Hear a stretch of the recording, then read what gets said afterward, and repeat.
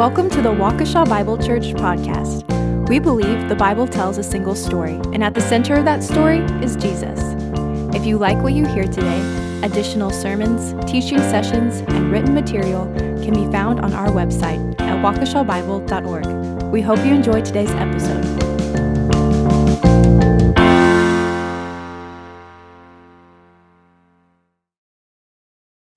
Thank you so much for joining us this evening. I think it is very important that we as Christians, as the people of God, do mark these moments in history. And this evening we are considering the crucifixion of our Lord Jesus Christ. The gospel isn't about God being fair. The gospel is about God being generous. And on this day, God's generosity overflows in the person and work of Jesus Christ. Well wrote the songwriter when he penned these words: "The love of God is greater far than tongue or pen can ever tell. It goes beyond the highest star and reaches to the lowest hell. The wandering child is reconciled by God's beloved Son, the aching soul again made whole and priceless pardon won. O love of God, how rich and pure, how measureless and strong, it shall forevermore endure the saints' and angels' song. When ancient times shall pass away and human thrones and kingdoms fall, when those who hear refuse to pray, on rocks and hills and mountains call, God's love so sure shall still endure, all measureless and strong. Grace will resound the whole earth round, the saints' and angels' song. Could we with ink the ocean fill, and were the skies of parchment made, were every stalk on earth a quill, and every one a scribe by trade, to write the love of God above would drain the ocean dry, nor could the scroll contain the whole, though stretched from sky to sky." Frederick Lehman is the author of this song, The Love of God. Sometime around 1917, Lehman heard an evangelist end his message by quoting what became the third stanza of Lehman's song, The Love of God. I will recite it once more.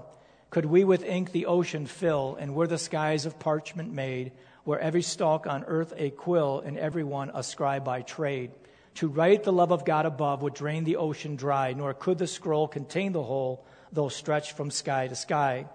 The preacher said that these lines had been found penciled on the wall of a patient's room in an insane asylum after he had been carried to his grave. The assumption was that this inmate had scratched out the words in moments of sanity.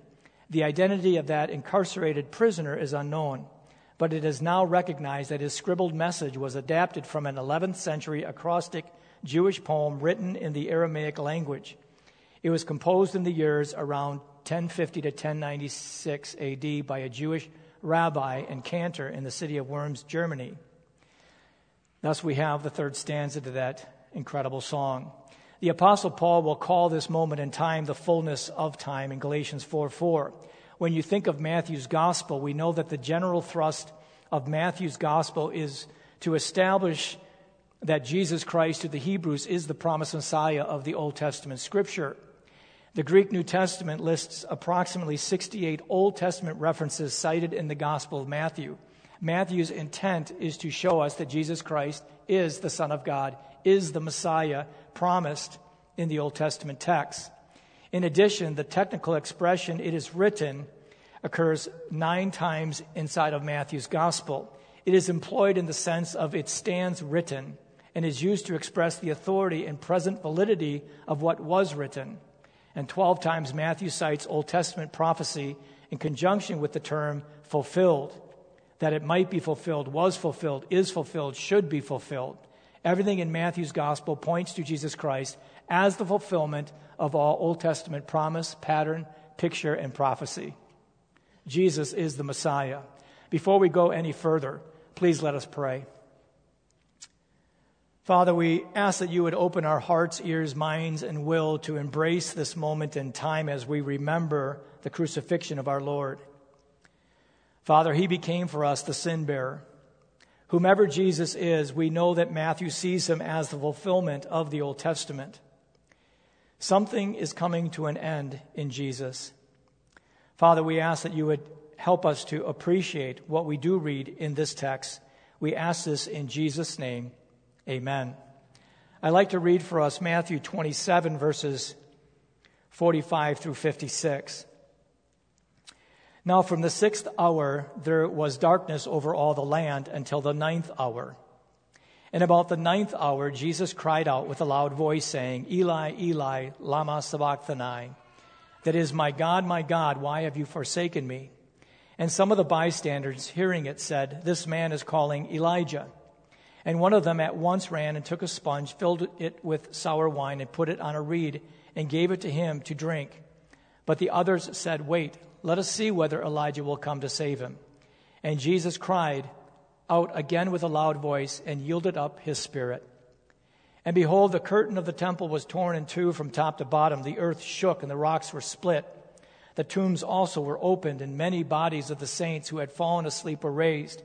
And coming out of the tombs after his resurrection, they went into the holy city and appeared to many. When the centurion and those who were with him, keeping watch over Jesus, saw the earthquake and what took place, they were filled with awe and said, Truly, this was the Son of God. There were also many women there, looking on from a distance, who had followed Jesus from Galilee, ministering to him, among whom were Mary Magdalene and Mary, the mother of James, and Joseph, and the mother of the sons of Zebedee. If Passion Week is a song, then this paragraph that we have just read would be a stanza within that song. And within this stanza, there are 5 notes. And in our study, I'm wanting us to see the 5 singular notes and ask ourselves why. Why is each of the notes sounded inside the paragraph exceptional? And the 5 notes are these. The darkness, noted in verse 45. The cries, seen in verses 46 through 50. Being forsaken, and it is finished. And the signs in verses 51 through 53. Then the confession in verse 54, and the witnesses noted in verses 55 and 56. So we'll consider each of these 5 notes. First, the darkness. It's noted in verse 45. From the 6th hour, noon, there was darkness over all the land until the 9th hour. So from noon to 3 o'clock, there was darkness in the land. Why is this darkness exceptional? Now, I personally believe that the darkness is literal darkness. Whether it was localized or global, it was still miraculous. The sun was shut out. I think we can be reminded of 2 things concerning this darkness. First, like the original creation, God controls the darkness, and from the darkness he will bring light. The second thing, like the plagues of Egypt, God controls the darkness, and from the darkness brings judgment. It is a sign of judgment. In this moment, the cosmos bows its head in shame and grief and weeps for the sins of his people and the work of the sin bearer. The second note within the passage are the cries. There are 2 cries noted. In verse 46, it reads, About the 9th hour, Jesus cried with a loud voice, saying, Eli, Eli, lama sabachthani? That is, my God, why have you forsaken me? Jesus seems to be expressing here what author Philip Yancey describes as a grave sense of estrangement, as though some inconceivable split had opened up in the Godhead. The Son is now being separated from the Father and the Spirit. The cry comes from Psalm 22. Psalm 22 is one of the great messianic psalms in the Old Testament. And what David shows us in shadow form, Jesus embodies as substance. And because of our Lord's use of this psalm, it has been entitled the Psalm of the Cross. When he cries out, Eli, Eli, it reminds the nation of Elijah. Some would suggest that the statements made by those watching and hearing is a taunt. It's insulting. And yet I believe that in this moment the Trinity encounters something that it had not previously known or will ever know again. They are perhaps thinking that before the Messiah comes, Elijah must first come.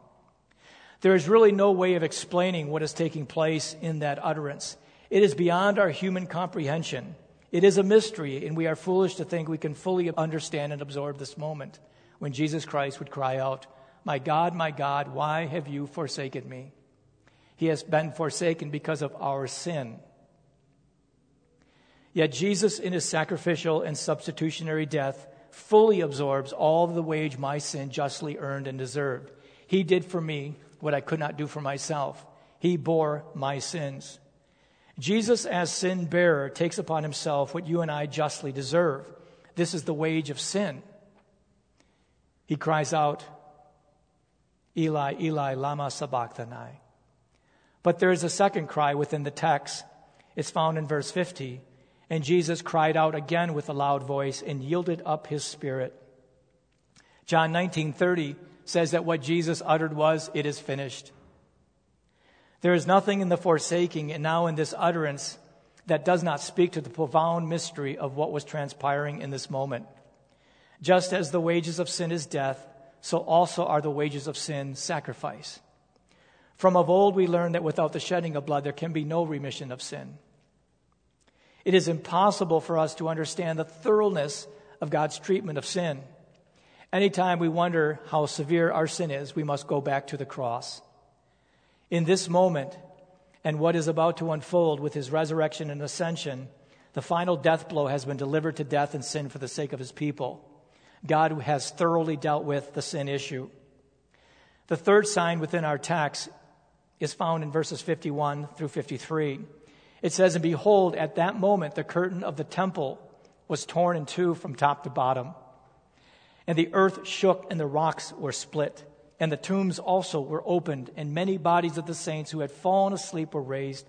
Coming out of the tombs after his resurrection, they went into the holy city and appeared to many." There are three signs that are noted in this text, and why are they exceptional? You have the curtain torn, the rocks split, and the dead raised.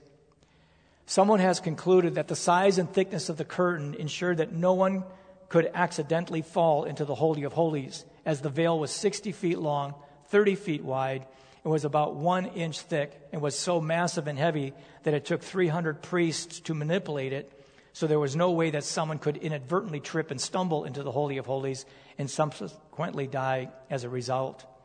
In the renting of the veil, a new era of approaching God by humanity has been ushered in.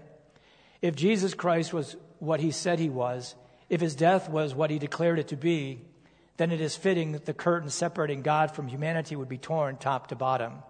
Jesus has done for us what we could not do for ourselves.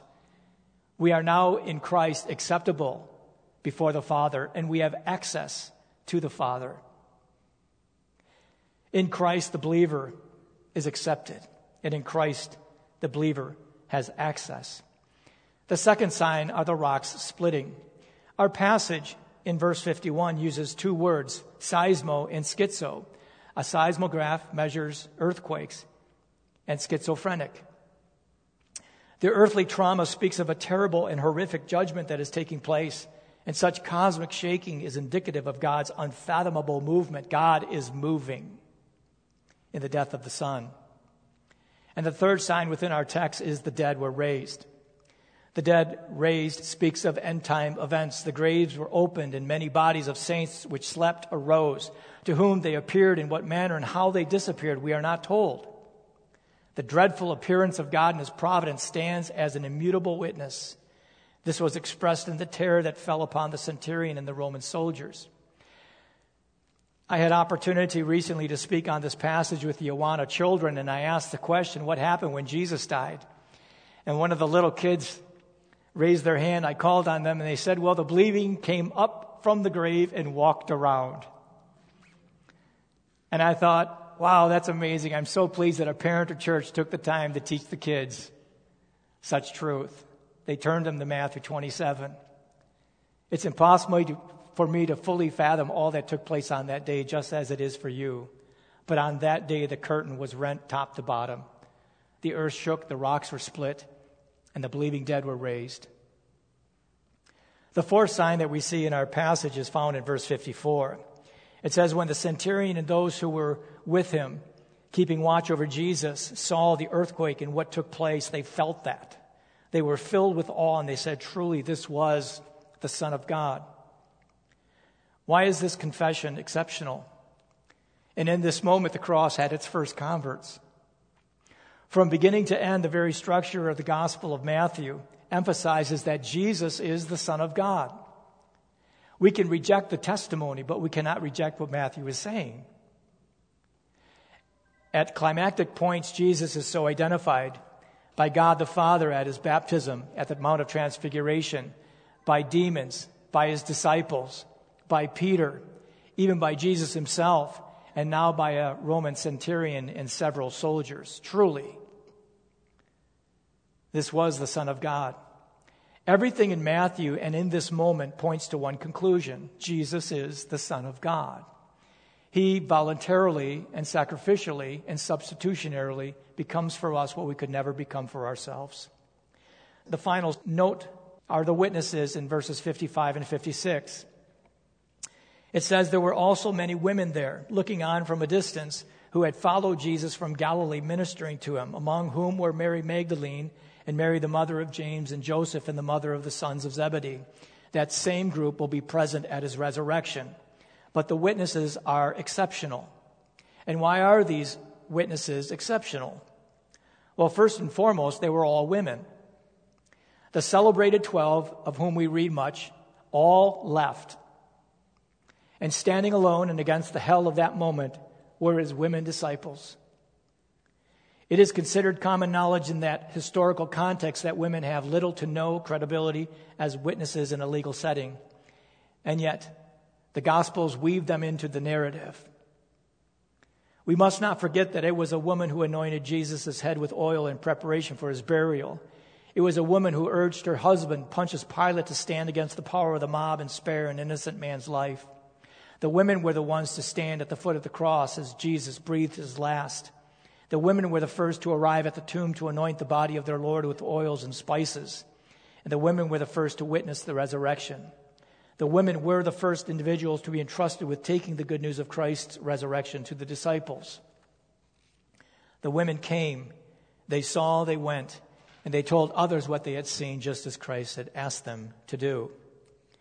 If Passion Week is a song, then this paragraph is a stanza. And in that stanza, there are these 5 notes. And these 5 notes remind us of God's song sung by his people on this day. And on this day, that song is a song of sorrow and suffering. Everything from Genesis through Malachi has ended. It culminates in the person and work of Jesus Christ, and what God intended to do, Jesus accomplished and achieved. In the death of Jesus, all the pictures and promises find their fulfillment. Every shadow finds their substance in Jesus. In his death, sin is defeated, and death will be no more. Jesus has done for us what we could never do for ourselves. And as the fulfillment of the seed promise, he is the second Adam. He is the new Israel, the greater than Moses, the better sacrifice. And he is a high priest after the order of Melchizedek. Matthew says to us on this day that Jesus Christ is indeed enough. The gospel isn't about God being fair. The gospel is about God being generous. And at the cross, we see the great generosity of God. And we have only one hope, and his name is Jesus. Let us pray. Our Father, we thank you for sending your Son to be our substitution. He has done for us what we could never and cannot do for ourselves. And we are woefully inadequate in giving you praise and thanksgiving at a time like this. You took our sin and you placed it on your Son. And by grace alone, through faith alone, in Christ alone, you give us his righteousness, his very life. And Father, we can say thank you. And with gratitude we do pray in the very name of Jesus. Amen.